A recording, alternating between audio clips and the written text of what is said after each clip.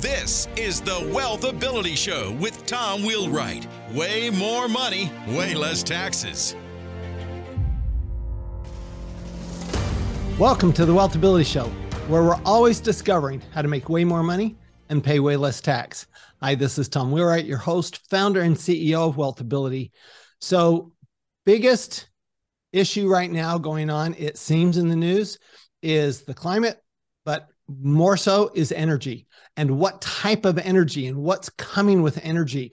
And are we going all electric? Do we go to what happens with fossil fuels? Do we go to nuclear? Do we go to hydrogen? Whatever we're going to. And we have a great guest today for this, Dan Fiorino, who this is his topic, this is his discussion. He is at American Education. He wrote the book, The Clean Energy Transition, which is perfect for what we're talking about. And then the subtitle of Policies and Politics for a Zero Carbon World. So really interesting. Dan, really happy to have you on the show today. Thank you so much. And would you just tell us a little bit about, what's your background? Why are you discussing this, and what's your interest in it? Well, I'm a political scientist by training, but ended up having a career at the U.S. Environmental Protection Agency and always looked at big picture issues. And then I came back to a university about 12 years ago and to teach an environmental policy, but I got increasingly interested in clean energy. Because when you think about the environment, you think about air pollution that affects human health. You think about all kinds of damage to ecosystems, oil spills and catastrophic failures of various kinds. And you think about, obviously, the effects of climate change, of which the current energy system is really the cause of at least 2/3 of the problem. It's hard to get away from energy. So I got very interested in the whole issue of clean energy and thought, if we could fix the energy system, if we could decarbonize, we also would reduce air pollution very significantly and achieve a lot of other environmental goals. So that's how I got into clean energy. And I just thought it was really a fascinating subject. Interesting. And I've always been interested. Now, I went to school at the University of Texas. So my background is the other kind of energy, is the fossil fuel energy. And actually took a law course on oil and gas law. And so I have a very strong background in that. So I'm very interested in energy. Let's start with let's set a premise here. And from an energy standpoint, meaning that we're using the energy for in the economy, how big a driver is energy, and how important is energy in the world? It may seem obvious, but I want to kind of get your take on, because I think it can't be understated, is my thought. Would you tell us what your thoughts are? Yeah, I agree. It can't be understated. I mean, the modern world as we know it, and modern prosperity in developed countries was made possible by energy, which usually is defined as the ability to do work beyond just having human and animal muscle. So, going back to the days of the Industrial Revolution, the emergence of coal, and then the emergence of oil, and eventually natural gas and nuclear power, and now more recently wind and solar power. Energy is absolutely strongly connected with economic growth and development. There's no way around that. And it's also obviously critical to modern lifestyles. So I think, I forget the exact number, but there are sort of calculations for what percentage of the global economy is devoted to energy, and how does that look in different countries. And that's significant. But I think the fact that energy is just so pervasive and so much a part of modern life, and really essential to modern prosperity. So we need energy. That is absolutely clear. The question is, where do we get it and how do we use it, and what effects does it have on the world? Exactly. So we relied on fossil fuels for literally hundreds of years, because before it was oil, it was coal. And so when you look at that, that's what's driven our equipment, that's what driven our machinery, that's what's driven our industrialization. And that's what's driving the industrialization of countries like China, India, Africa. They are heavily reliant, even more so than the US perhaps, on fossil fuels, and looks like will be in the future. But where do you see, so let's kind of, we've established where we are. Where do you see, 20, 30 years from now, what do you think, get out your crystal ball, tell us what you think, where we will be in 20 or 30 years. In 20 or 30 years, I think we will be well on our way. The question is how much on our way to a significantly cleaner, certainly in developed countries, clean energy system. And in the emergency and rapid growth economies where you are absolutely right, there's a huge demand for energy and thus for fossil fuels. I think the transition will be well underway. So I think in most of the world, wind and solar power will be the basis of the electricity systems. So we won't entirely eliminate fossil fuels, but we should be very close to eliminating them. And all clean energy scenarios start with the electricity system, because that's where the powers and the benefits of renewables like wind and solar and hydro, which has long been a part of renewable energy, and geothermal and some other sources that are more on the drawing boards, that's where they can really contribute. So the whole premise of this transition is you decarbonize the electricity system and you move as rapidly as you can to mainly rely on wind and solar. That's what most of the scenarios call for. Then probably some nuclear. I know nuclear is controversial, but most scenarios that I consider to be realistic have some role for nuclear power, and maybe later we can get to some newer. Yeah, I'd like to get to that. I live in Phoenix, Arizona, home of the Palo Verde Nuclear Generating Station, and I actually worked for the company Arizona Public Service. I worked for them for several years, and who runs that nuclear plant. But before we get there, so you see this as basically, this is something that's moving. It's so there, because there's this constant fight, right? You have this fight between the fossil fuel people and the saying, well, wait a minute, you've got all these issues over here, and the renewable people. You think that this is moving at such a rate that it will not be stopped? I don't know if I could say it will not be stopped. I think the transition to clean energy is well underway. The most significant factor have been the rapidly falling costs of wind and solar photovoltaic generation. And I think markets are recognizing that. So we're seeing changes. And I think now public policy, and the latest example in the United States is the Inflation Reduction Act, which investors should pay a lot of attention to, because there are just huge opportunities. We will get to that one.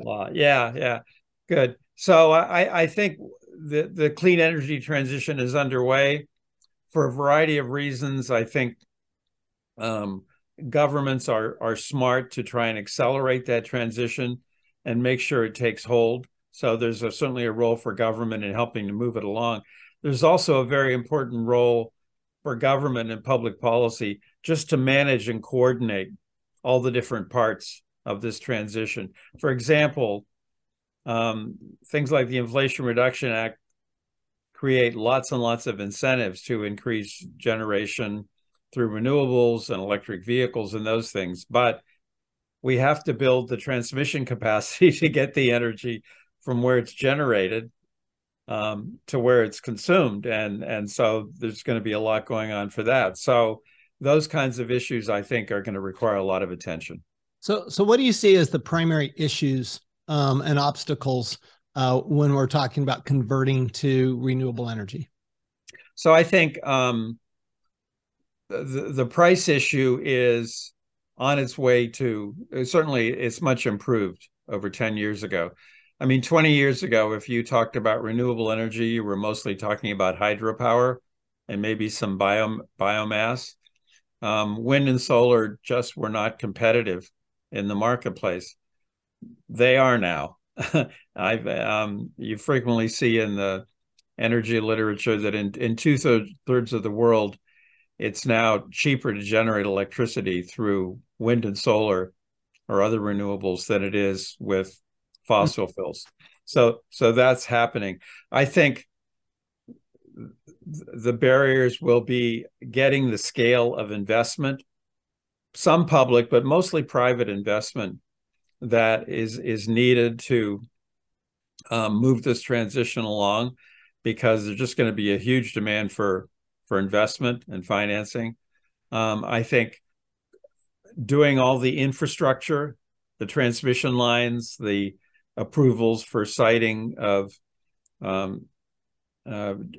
renewable generation sites, just charging stations for electric vehicles. A premise of this transition is that we're going to move fairly rapidly from an oil-based transportation system to one that's based on electric vehicles, at least for the passenger fleet. Well, that means we need a whole lot of charging infrastructure. So all those gas stations that we see on the corner, we need to come up with something similar. So I think it's the investment, it's the infrastructure, and it's the planning and coordination and building the right set of incentives that are the potential roadblocks. Let me ask you about a couple of others. One being, which is I think one of the biggest questions that comes up with renewables, is reliability. So wind is great when the wind's blowing, but I travel to San Diego all the time. We see or Los Angeles in a car, and I'm seeing the windmills, right? Yeah. And there's a lot of times they're not turning. Okay. And solar, we all know, solar's great in Arizona, right? It's great in Arizona, maybe not so much in the Upper Peninsula of Michigan. So again, it's only, half the day at the most, right? Yeah. So what do you see is going to happen in order to make that, when you say wind and solar will be the predominant energy sources, how do they overcome that reliability issue, which is, to me, the biggest issue with wind and solar? That you're absolutely right. That is a big issue. And in the energy field, it's described as grid integration. That is, how do we reliably integrate variable or intermittent sources of energy, wind and solar, classic, into a reliable electricity system? Because the electricity we expect when we pull the light switch or we turn on the TV or whatever, that something will happen. Right. Or in the winter, we expect heat. Yes. In the winter, we expect heat. And in the summer, we expect cooling, especially in Arizona. Exactly. All those kinds of things. So I say in the book that the quickest way to kill a clean energy transition is to have an unreliable electricity system. So that absolutely is critical. And that's why there are different ways that we can try and integrate renewable electricity, wind and solar generate electricity into the grid. One is have relationships among different grid systems so they can draw on different sources, sort of expand the grid. Another is really working hard to manage demand. With electricity, a lot of it's these peaks where you have to meet a peak demand and then maybe for an hour or two. And then, so trying to maybe even those out through, tiered pricing and communication with users and those kinds of things. That's also where the case for nuclear and maybe, some role for natural gas is there, because nuclear does give you steady baseline flow of electricity, and that can be very important for balancing out. And it is very cheap, and it is perfectly clean. So, except for, obviously you've got spent fuel rods, but Palo Verde's actually been very successful. I mean, I think Palo Verde is actually a really good example. Palo Verde Nuclear Generating Station, what we call the BRTs out there, the big round things, and that's literally what the nuclear engineers call the containment facilities, the BRTs. And but so okay, so one of the things that comes up then, if you're talking about interrelationship of the grid, is transmission. Right. Or and then you've got transport on top of that. So let's talk about transmission first, because it's a little different than transport. So for transmission, still transmission lines lose a good 30% of their energy. So we don't have that really efficient ability to transmit electricity over long distances. Okay, we can do it short distances, but we're still losing a lot. So what do you see in that area? Are you seeing technological developments that are changing that? How do you see that improving?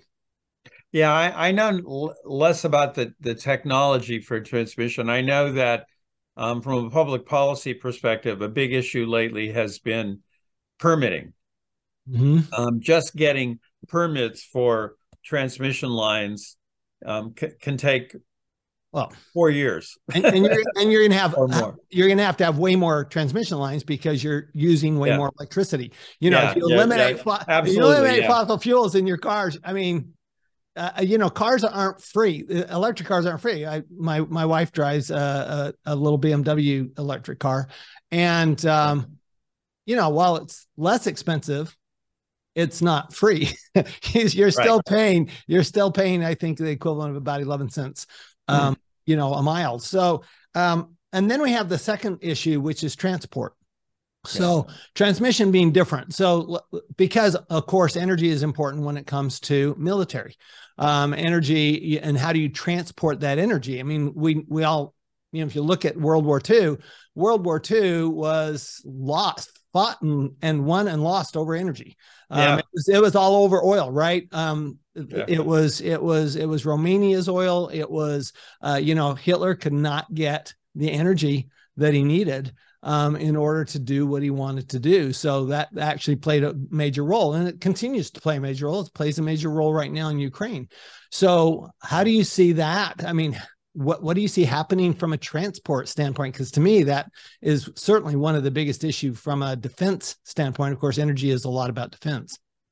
Yeah, well, and the national security aspects, sometimes the term used as energy security, are very important. And that's where I think you can make a very strong case for renewables, because you don't have to depend on importing oil from Russia or Saudi Arabia or somewhere else. And when people talk about using domestic sources of energy, well, yeah, that applies to fossil fuels, but what's more domestic than wind and the sun, which is available? I mean, nobody owns it. Once you have the facility up and operating, the source of energy is free. You have to deal with the intermittency and those kinds of issues, and they're certainly challenging, but not impossible to solve. So I think one of the advantages of renewable energy or clean energy solutions is that you avoid a lot of those transportation problems, because you don't have to physically move the oil, in particular, from one place to another. You still have to generate the electricity and transmit. I was going to say, it's a different set of issues. Yeah, exactly. I mean, if you're rolling tanks across the Ukraine, or you're flying a plane, you've got to have the electricity. And of course, that's going to be the first thing that the opposition is going to target. Is those big developments, the power grid, obviously. So I just think that's a really interesting issue, because I think the transport, I get that side of it, that I think Germany's done itself a huge disservice, frankly, in relying so much on Russian natural gas when it had all these great nuclear plants. And so let's kind of transition a little bit, because I want to transition to the types of renewables, okay? Because we talk so much about wind and solar and so forth, but let's talk about the other types of renewables first, and let's come back to wind and solar and some of the challenges that revolve around those, what you call the primary sources. So let's start with nuclear, because here you've got Germany on one hand, who's decommissioned all of its nuclear plants, and you have France who's like doubling down on nuclear, and yet they're both clean energy focused. And so talk about that whole debate in nuclear. I will tell you, I'm a fan. So I'll start there, but I'm interested in the debate, and why not nuclear? Yeah. The different approaches taken in Europe toward nuclear power are very interesting. And I think a lot of this goes back to the oil embargoes of the 1970s and the recognition that depending on imported oil was very risky. I mean, in European countries, with a few exceptions, don't have a lot of their own oil and gas. So the decision in Denmark, for example, where there was a strong anti-nuclear sentiment, was to develop wind. And now they have a very substantial wind sector. They help deal with the intermittency by importing a lot of hydroelectricity from Norway, so they had some possible solutions. France went very heavily into nuclear, so that was one set of choices. Germany, more of a mix, but for the Green Party in Germany and Green parties in Northern Europe generally, nuclear energy was always a big issue. As one writer wrote, it's in their DNA, and specifically anti-nuclear sentiment. And I think we just saw that surviving, and that was a strong factor. And then after Fukushima, that's like that sort of closed the deal. So yeah, I don't think they were really smart choices. And there have been studies that calculate just the air pollution impacts of having to restart some old coal plants and increasing particulate and other kinds of emissions. There are a lot of premature deaths and a lot of illness associated with that you wouldn't have had with nuclear. So countries are going to make all these choices.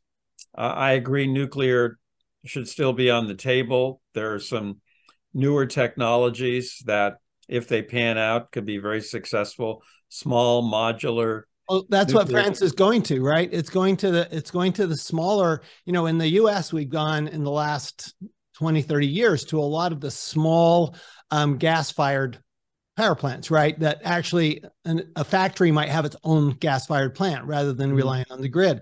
And it looks like France is going that same direction, but with nuclear. I think that's really interesting. On top of that, I find it interesting that Inflation Reduction Act actually has incentives for nuclear. Yeah. I mean, again, if you look at virtually all of the what I consider mainstream or realistic scenarios for clean energy, there is a role for nuclear to balance out the grid, to provide that steady source of baseline power, potentially to, produce green hydrogen, although I think they call it pink hydrogen with nuclear, but basically non-fossil fuel hydrogen, to meet other kinds of needs. And with small modular generators, you could be meeting a particular need on a local basis. So we've got nuclear. There's that big debate going on, but it is reliable. I mean, that's the great thing about nuclear is it's inexpensive and it's reliable. The only issue being, the safety, but the reality is that we've had very few serious accidents in nuclear, frankly, compared to oil spills.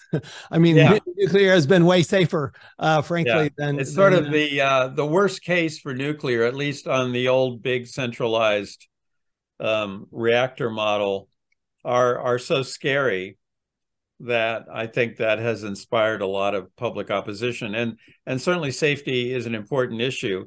And that's what these newer generations, they call them third and fourth generation reactors, are designed to overcome. And the smaller scale can help reduce costs and also make it a more versatile source. So I think nuclear has to be on the table. And you're right, it's recognized in a lot of these different financial incentives. Well, and I think it seems to me like one of the things that has to happen is the nuclear industry, and actually the proponents of nuclear, need to do a better job educating. So, for example, I remember when I started at Arizona Public Service, 1990. Okay, so it was a long time ago, and I remember going out there and going through the visitor center and watching this film. They actually put a 747 on rails, and they ran it full speed into a concrete wall that was built out of the concrete that's used to protect the nuclear reactors. And there was literally not a scratch on the wall, but the plane disintegrated. So, there's things like this. People think, well, what if we have 9/11, but we run into a nuclear plant? Well, clearly not an issue. Right. I mean, it's an issue for those running into it, but it's not an issue for the nuclear plant itself, because the protection is so strong. So that kind of education clearly will need to be done. But let's kind of turn a little bit to the wind and solar. And one of the big issues that has kind of become public lately is the mining, because in order to build the panels and particularly build the batteries, because you have to have a lot of batteries if you're going to run electric cars, because they run on a battery. If you're going to transport, if you're going to store solar, especially because it's intermittent, by definition, it's intermittent, except in the summer in Anchorage, right? But because it's intermittent, then what you have to do is you have to have really good batteries. I found myself, I put solar on my house several years ago, and the batteries went down and my utility cost doubled overnight, because the batteries are so important to being able to efficiently use that energy. So we've got this issue between drilling. It's like we're going to go from drilling to mining because of the batteries. So how do you address that? I mean, historically, the green parties have been against mining, and now we're going to do more mining. And we've got lithium, we've got all of these sourcing issues that it's really hugely impactful on the environment. So how does that get balanced out? Hey, if you like financial education the way I do, you're going to love Buck Joffrey's podcast. Buck's a friend of mine. He's a client of mine. He's a former board certified surgeon, and he's turned into a real estate professional. So he has this podcast that is geared towards high paid professionals. That's who he's geared towards. So if you're a high paid professional, you're going, look, I'd like to do something different with my money than what I'm doing. I'd like to get financially educated. I'd like to take control of my money and my life and my taxes. I would love to recommend Buck Joffrey's podcast, which is called Wealth Formula Podcast with Buck Joffrey. I hope you join Buck on this adventure of a lifetime. Yeah, I think that is one of the really tough issues, because for batteries, lithium, cobalt, copper, lots of materials, and that involves some environmental damage of various kinds. And in particular, for example, some huge percentage of cobalt comes from Democratic Republic of Congo. So that's one place, a very authoritarian government. There are concerns about child labor and a lot of sort of social issues. And so I agree that's a very tough issue. And, in writing this book, reading about various barriers, some people say, oh, this is a solvable problem. And others say this is going to be a serious issue. So there seem to be some different points of view. I know that a priority, like for battery storage, is how do you do it with, or what are the alternatives to lithium? And that may involve other critical materials. Right. How do you do Teslas with batteries with less cobalt, those kinds of things? So, I assume there'll be progress with that, but I agree that's going to be a very challenging issue. We're going to see a lot less damages from the oil and gas and coal mining, and the damages are historically very substantial. But they're going to be another set of issues because it's going to be more mining, and it's going to be, as you pointed out earlier, more demand for electricity. Just having all these electric vehicles in the fleet, yeah, we want to make use of wind and solar generated electricity, but we need to be ready for that. So let's move to you brought up the Congo, and we need to recognize that the West is only about 20% of the population of the world, and the rest of the world does not seem to be going this direction. So China does not seem to be going renewable. India does not seem to be going renewable. Africa is certainly not going to go renewable because they have so many resources. That seems like a very unlikely scenario that Africa goes to renewable in the anytime near future. So how do you deal with that? I mean, it's great. Let's say you've got, so California is going renewable, France is going renewable, but then you have most of the world that's not, and we know that you don't get to contain pollution. It doesn't just stick in one place; it moves, right? And so how do you see that evolving? Because to me, that's one of the arguments that I keep hearing from the fossil fuel people is, I don't understand. We're doing this and we're going to have a negligible effect because 80% of the world is not. So how do you see that evolving? Yeah, I think the developed countries, the post-industrial economies of the world, the U.S., Canada, the British Commonwealth countries, most of Europe, are moving toward the goal of carbon neutrality, net zero carbon by 2050. And I think the odds are that, sometime around 2050, 2060, we should be pretty much there. In rapid growth economies with big populations, and I think I just read that India is about to surpass China as the most populated country in the world within the next month or two.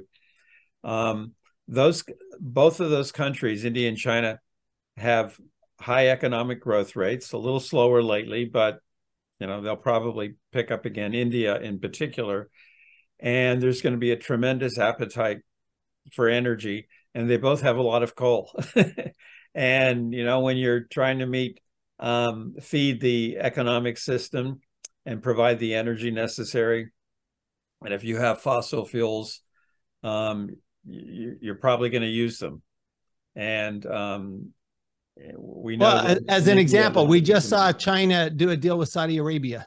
Yeah. Right. We've seen China and their relationship with Russia. We've seen India that has not condemned Russia, even though they're really part of the non-Russia, but they're part of BRICS, right? So you see all these countries wanting to enter BRICS, which is that coalition of countries, that is really not going towards renewables right now. So how does that evolve? I mean, how does that actually happen? How do you get that to happen? And in all the scenarios that I looked at, economic growth is going to be highest in those countries in Southeast Asia generally, and eventually in Africa. Now, there are some African countries that are trying to move toward a cleaner energy system. Morocco gets a lot of credit for investments in solar. Kenya has some excellent geothermal resources, but the demand for energy will be so strong as they enter into rapid growth phases with large populations that there'll be a real temptation to use what's available, and that's a lot of fossil fuels. So I think it's really important for the rich countries to be part of global financing mechanisms, to share technologies. I think there's a role that the U.S. and the Europeans and Japan and other countries can play in supporting that transition. But yes, that's where I would say most of the worries are about arriving at a clean energy transition. And the countries now have widely adopted net zero goals by sometime around mid-century. So the President Biden has adopted 2050. The EU is 2050, and some countries are even sooner. China says they will be carbon neutral by 2060. We'll see. India has set a 2070 goal. So they're recognizing that it's going to be more difficult, and they're entering into a rapid growth phase. But whether they get there or not, I think that's going to be a challenge. But you know, we in the rich countries can help influence that. I was going to say, it isn't it a little disingenuous for us to complain about their growth when we grew unabated and used fossil fuels to grow? Yeah. Our economic development is a result of fossil fuels. I mean, I don't know any other way to look at it, but yeah, because we have a lot of fossil fuel, we've used the fossil fuel, we've developed the fossil fuel, and so now we're saying, well, yes, but you don't use fossil fuel. Or like in Brazil, where we say, don't cut down the rainforest, but we cut down all our forests hundreds of years ago, right? So we had rainforests, we had forests, we've cut them down, but you can't cut yours down. So it seems to me a little bit, I mean, doesn't it seem a little disingenuous for the rich countries to tell the poor countries what to do when the rich countries did it themselves? Well, I'd say it's hypocritical because we're saying, well, we became rich, not everybody, but as a society, very high per capita incomes and so on, based on fossil fuels. Now, you can't use the fossil fuels because we're worried about the climate and air quality and those kinds of climate in particular, I think is really driving this transition. And that's where I think maybe less preaching and more sharing of technologies and supporting global financing mechanisms would make sense, because that argument is not going to work. and added to that is that lower income countries are just more vulnerable to the impacts of climate change.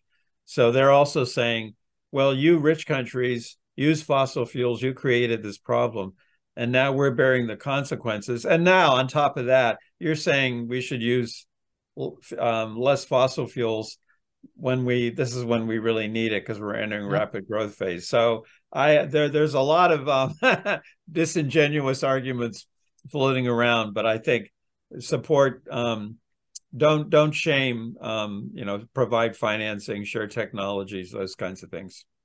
Exactly. So one of the fuels we haven't really addressed is natural gas. So natural gas is historically a really very clean burning fuel. So what have you found? Let me ask you this: and it's plentiful. I mean, we have like an almost unlimited supply in the U.S. of natural gas. We've capped so many natural gas wells. Why is there such this anti-natural gas? I mean, I get the oil and I get the combustion engines and that kind of stuff, but natural gas is a whole different animal, isn't it? Well, it's a different animal. And in terms of carbon dioxide emissions, the usual description is that you're getting about half the CO2 emissions from natural gas that you would get from coal. So that's good. And the U.S.'s ability to stabilize and slightly decrease our emissions are because natural gas is replacing coal. Right. 12 years ago, coal was about 50% of electricity generation in the U.S. Now it's 20%, floating plus or minus. Natural gas has made up most of the difference, renewables to some degree. The issue with natural gas is it's a fossil fuel, so there still are some carbon dioxide emissions. And if our goal is to get to zero, that's a problem. There's also the methane issue. So methane in the short term is a very potent greenhouse gas. There are different estimates over the sort of the releases from the natural gas production pipeline system. So there is concern about methane. We're seeing this play out at a local level in requirements that don't allow new natural gas, say stove hookups or natural gas heating hookups in residential construction. So, and that's all part of this decarbonization impulse to get fossil fuels out of the energy system. I think those fights will continue. Natural gas certainly is better than coal. There still are climate-related issues associated with natural gas, and maybe some health issues in terms of, you know, when you consume it in your kitchen. But I'm sorry. I've got grandkids, and a gas stove is so much safer for those grandkids than an electric stove. So, you know, I mean, for me, from a pure safety issue, electric stoves are far more dangerous than a natural gas stove, because when the gas is off, the heat's off. When the electricity is off, the heat's still on. And I just see, I have a tough time. I admit, I have a tough time with that argument. Let's talk about two things before we get and actually start talking about the incentives that I want to talk about. First is plastics. So plastics play a major role. Of course, they're all, you know, carbon fuel, right? They all come out of oil. So how do you see that evolving? Because plastics are everything in the hospital. It's plastic. You know, lifelines are plastic. There's a lot of plastic on electric cars. So how do you see that? Do you see that just, okay, because you mentioned earlier that fossil fuels I gathered that you think will have a place. They'll just be highly diminished. Is that how you see it with plastics as well? I think probably, again, looking toward mid-century, we'll still see a role for, say, natural gas in that. One of the really toughest areas to decarbonize is in industrial applications. Right. Now, some like light industry and some processes, you can go to electricity and, you know, generate by renewables and so on. But there's some very tough areas, plastics, other chemicals, cement, iron and steel production, where they need very high levels of heat, which fossil fuels are good at delivering. Right. They also often use, as you pointed out, fossil fuels are just part of the production process. They're an input into production. So those are going to be the really, really tough areas. And that's where there's some expectations that maybe hydrogen can play a role, but hydrogen is like electricity. It takes energy to produce it. So the question is, where do you get that energy? Right. If you're getting it from coal, or mostly now it's from natural gas, there's still fossil fuels, so you still have an issue. Some very small percentage, 5% or less, of hydrogen is termed green hydrogen, produced through renewables, and that will have to increase. But I think we've talked about some of the toughest issues with the clean energy transition, balancing out the grid, integrating renewables into the grid, and some of these heavy industry applications, and then things like aviation and marine shipping. Those are going to be those are challenging. And there's one more that we really haven't discussed, and that is, what do the poor and middle class do? Because I see cars. I mean, my son, frankly, is driving a car that he bought in 2007.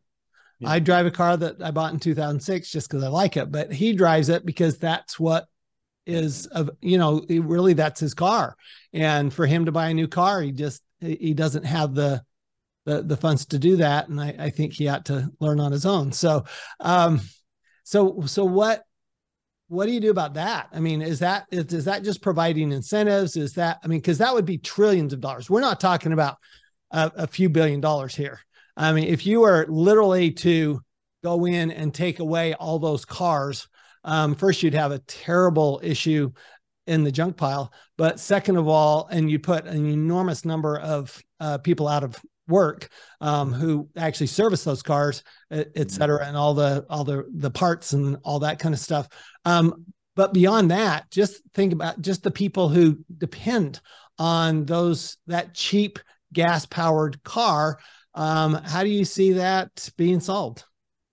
Yeah, well, Tom, you've identified a whole bundle of issues revolved around the fairness of an energy transition, and I'm a big believer in really aggressively pursuing energy efficiency policies, because that at least will help reduce costs for lower income groups. Yeah, and you don't, if you rent, you don't control. Although in the meantime, you've got oil prices at historic highs, and that's what these people are relying on. So right now, I mean, it's not the rich people that are being hurt by $5 a gallon gas. It's the poor people that are being hurt by $5 a gallon gas. Right. Yeah. And that's a big issue. And so we know from various studies that low-income households spend like 6 or 7% of their disposable income on energy. High-income households, it's 2% or less. So there's a big energy burden built in. It's harder.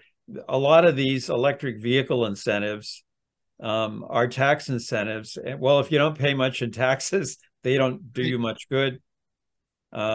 It's hard to come up with the upfront capital to afford a lot of energy efficiency investments. So I think public policy has to give a lot of emphasis on affordability, on sort of recycling revenues. California's cap and trade program, its emission trading program, recycles money to low-income communities and other people who are affected by energy burdens. There's also it's usually called the just transition, the whole issue of which you alluded to. There are a lot of jobs are going to be displaced. Overall, clean energy efficiency, renewables will probably create more jobs, but some are going to be lost and others gained, and they won't always be in the same place or by the same set of people. So we need to give a lot of attention to this issue of a just transition. And that's obviously greatly affected the whole coal industry now. The number of coal mining jobs is way down. We're going to see it play out in oil and gas. And even in auto manufacturing, it's not only the repair. Electric vehicles are simpler, so require less maintenance, but they require fewer workers to manufacture. So all of those are going to be very tough issues. So this is a social and economic and equity transition, as well as a technology transition. Well, I appreciate your willingness to discuss those, because not everybody's willing to discuss both sides, and you've been very willing to do that. Let's finish up with incentives. So the Inflation Reduction Act, which I call the Inflation Enhancement Act, because I don't think it did anything. Actually, I think it did a lot to increase inflation and nothing to reduce it. But that aside, let's look at the energy policy here, because we've long had, since Ronald Reagan, we've had major tax incentives for fossil fuels, right? You put in $100,000 into an oil development, you get an $80,000 deduction day one. Okay, so it's a huge incentive. You're only taxed on 85% of your income. With this new Inflation Reduction Act, now ignoring the electric car incentives, because I think they're actually minimal. They've actually reduced them in that because of the requirement for them to be built in the US. Yeah. And so there's only 3 car manufacturers that now qualify, whereas there were like 20 who qualified last year in 2022, 2023, there's 3. And so it's actually reduced that availability. And it's also, you've also reduced the number of people who can receive it, because it's got income limitations. So while that's maybe policy, it may make sense to the policymakers, those people aren't buying cars. They're not buying the electric cars. The electric cars are still too expensive. So, but let's go to the other side of it, which is the energy production, the renewable, the solar, the wind. Mm-hmm. credits, because I think they're substantial. Because under the IRA, we have a 30% tax credit, which goes through, I think, 2032 right now. So it was way extended. It was supposed to actually expire this year or next.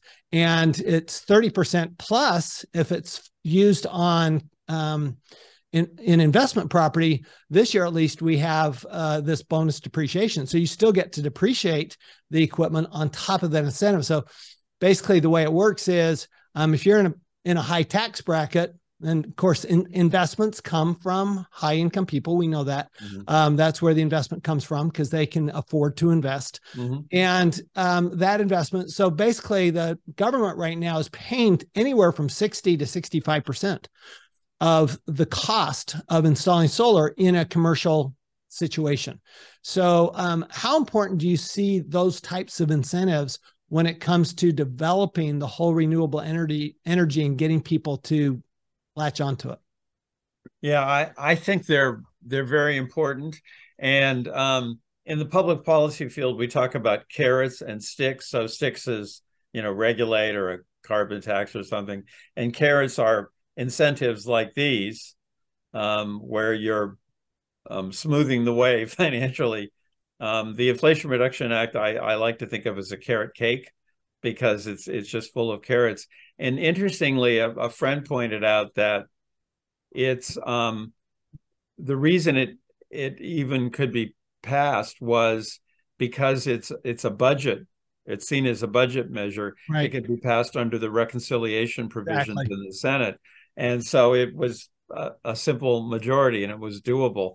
Plus, that's generally more acceptance. Sticks are not too politically popular these days. So I think they're really important. There have been studies there's the production tax credit, which has been on and off for decades. Right. And I've seen studies that find that when the production tax credit is in place, that wind investment goes up, and when it lapses, it goes down. So we've had a test. So people do react to it. Yeah. Various studies of, say, electric vehicle incentives around the world find that they really do have an effect on behavior. So if our goal is to speed up the energy transition, to increase investment and opportunities to realize benefits and sort of level the playing field, or even favor renewable clean energy sources, I think that can be very effective. And the Inflation Reduction Act does a lot of that. It does, and way more than it actually says it does. So you see incentives continuing. In other words, you think those incentives are going to be needed to continue, and other incentives are going to have to come in. They might have to adjust the incentives for the electric cars, because that one's not working right now. But the incentives for the solar and the wind are, as you said, they are. Yeah, I think they'll work, and eventually, you reach a decision where, well, do you really need these incentives anymore? I mean, we probably could have done away with a lot of the fossil fuel incentives some time ago, but my first rule of politics is, once you grant a benefit, hard to take it away. Hard to take it away. Yes. Exactly. So eventually, we're going to see the same thing with a lot of these renewables incentives and EV incentives, where they're out there, and it's going to be very difficult to take it away, even though maybe a lot of the logic for having them in place will have faded away, because in market terms, these are competitive technologies and products. Awesome. So Dan, thank you so much for being with us. Any final words, and where can we find out more about what you're doing? Thanks, Tom. It's been a pleasure to talk with you today. So yeah, I did this book with Polity Press, The Clean Energy Transition.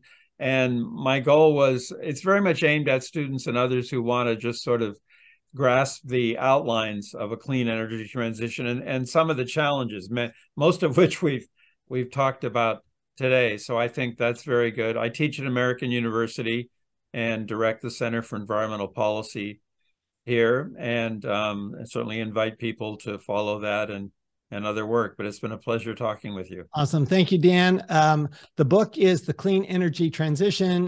Dan Fiorino from American University. Thank you so much. And just remember, from an investment standpoint, we're looking at where does the government want us to invest? And very clearly, they want us to invest in renewable energy. So if you want to do what the government wants done, then they will incentivize you and they will pay you to actually do that. And when you do, of course, you make way more money and pay way less tax. Thanks, everyone. We'll see you next time. You've been listening to the Wealth Ability Show with Tom Wheelwright. Way more money, way less taxes. To learn more, go to wealthability.com.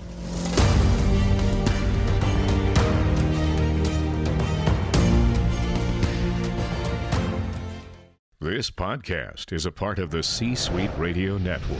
For more top business podcasts, visit c-suiteradio.com.